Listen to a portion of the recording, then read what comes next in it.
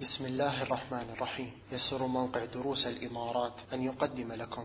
بسم الله، الحمد لله، والصلاة والسلام على رسول الله، وأشهد أن لا إله إلا الله وحده لا شريك له، وأشهد أن محمدا عبده ورسوله. أما بعد، فمن الأذكار التي كان النبي صلى الله عليه وسلم يقولها في كل صباح قوله صلى الله عليه وسلم: ما أصبحت غداة قط إلا استغفرت الله فيها 100 مرة.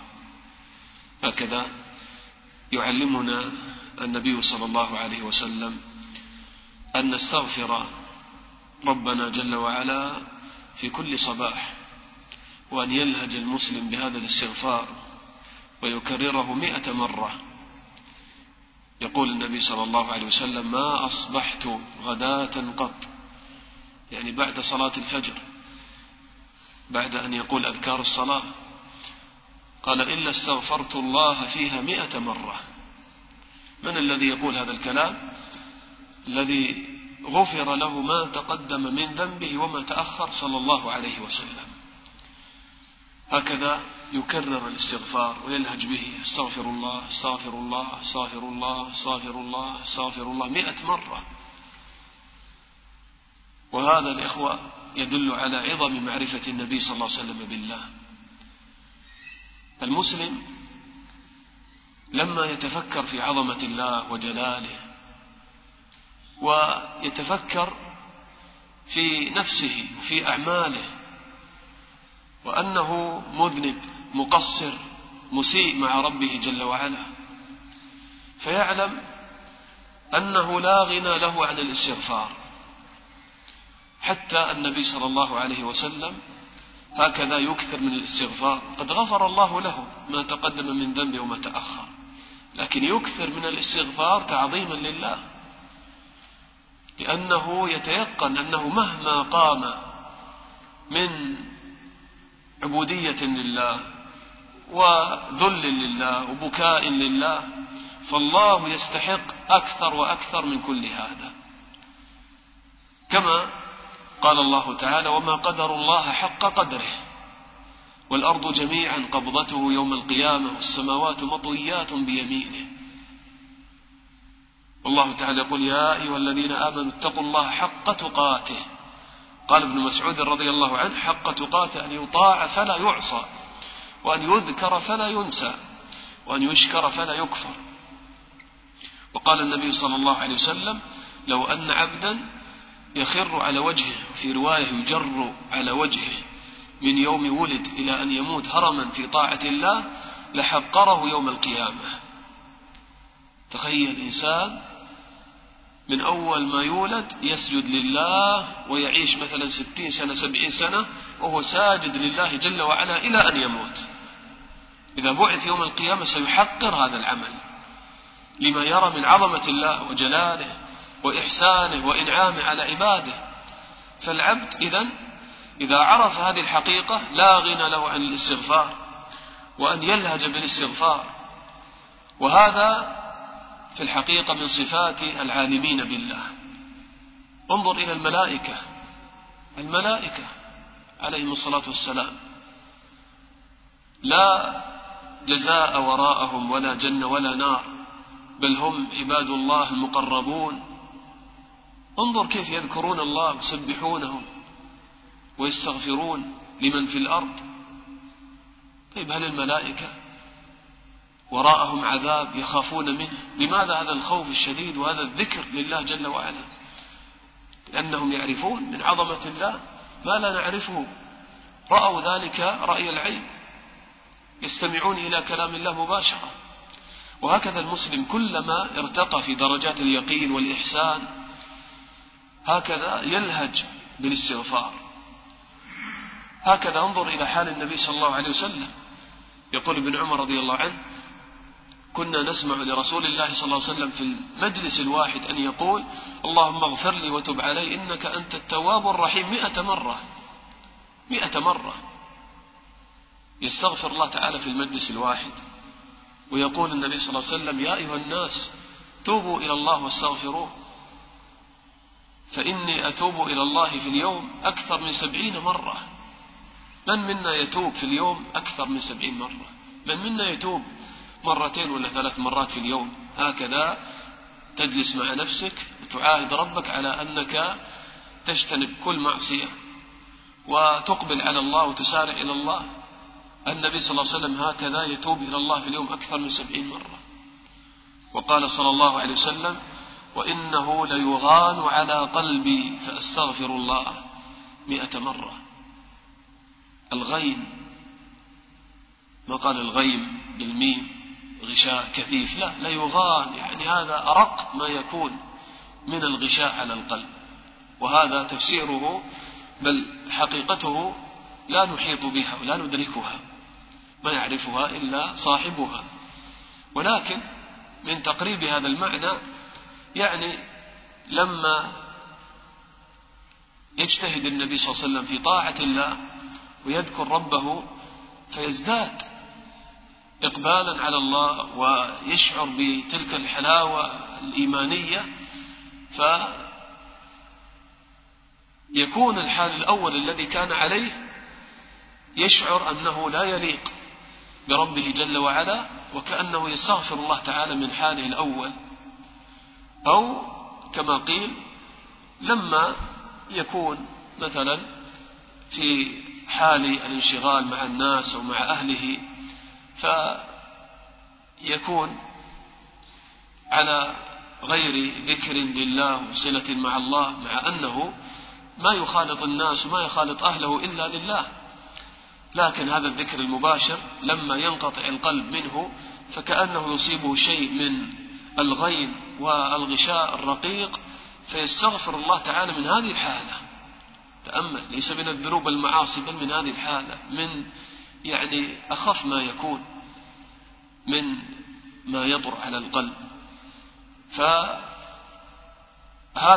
يعني حال العالمين بالله جل وعلا، كلما ازددت معرفة لله ازددت خشية وازددت استغفارا لربك جل وعلا. ولذلك النبي صلى الله عليه وسلم يقول: لا أحصي ثناء عليك أنت كما أثنيت على نفسك.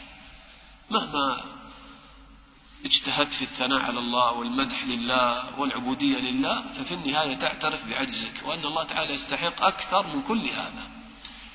بل انظر إلى نعم الله عليك، نعمة واحدة لو وزنت مع أعمالك تزنها وتثقل عليها،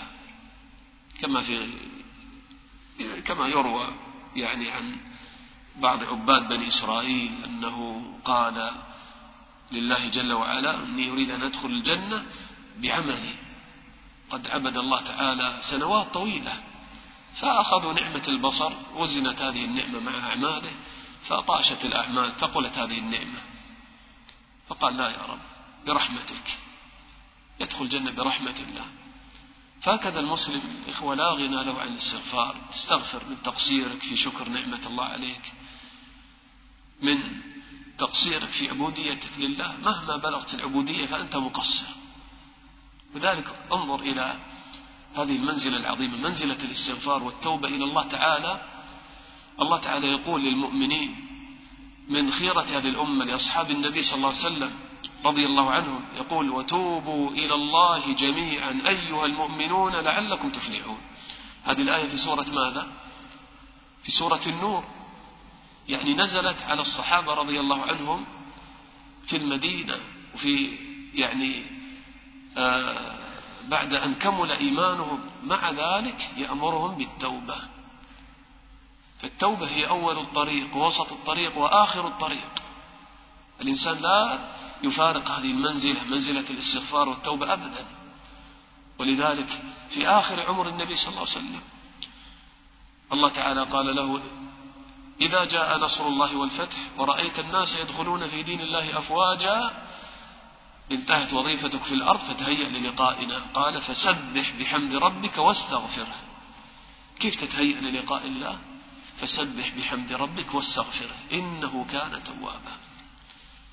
فسبح بحمد ربك، تعظيم لله، تسبيح والشكر لله والحمد لله، الثناء عليه، واستغفره حتى تلقى الله تعالى هكذا وأنت طاهر نقي.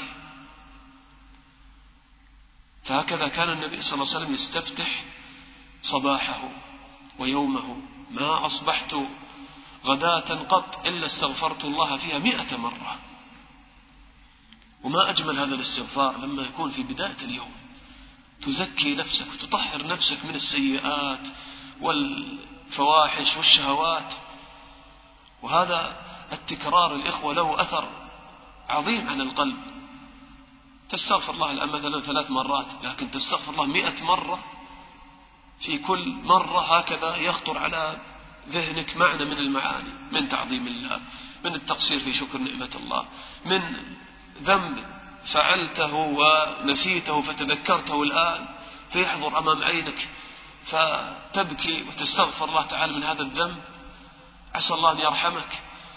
من ذنوب ما تدري عنها، من ظلم وأكل لأموال الناس وما أديت حقوقهم وما تدري كيف تفعل معهم، تصدقت عنهم لكن تخاف من سوء العاقبة، تتذكر هكذا ذنوبا وتستغفر الله تعالى تعظيما له، وهكذا فتزكو نفسك وتطهر في بداية اليوم، فتكون هذه النفس مهيئة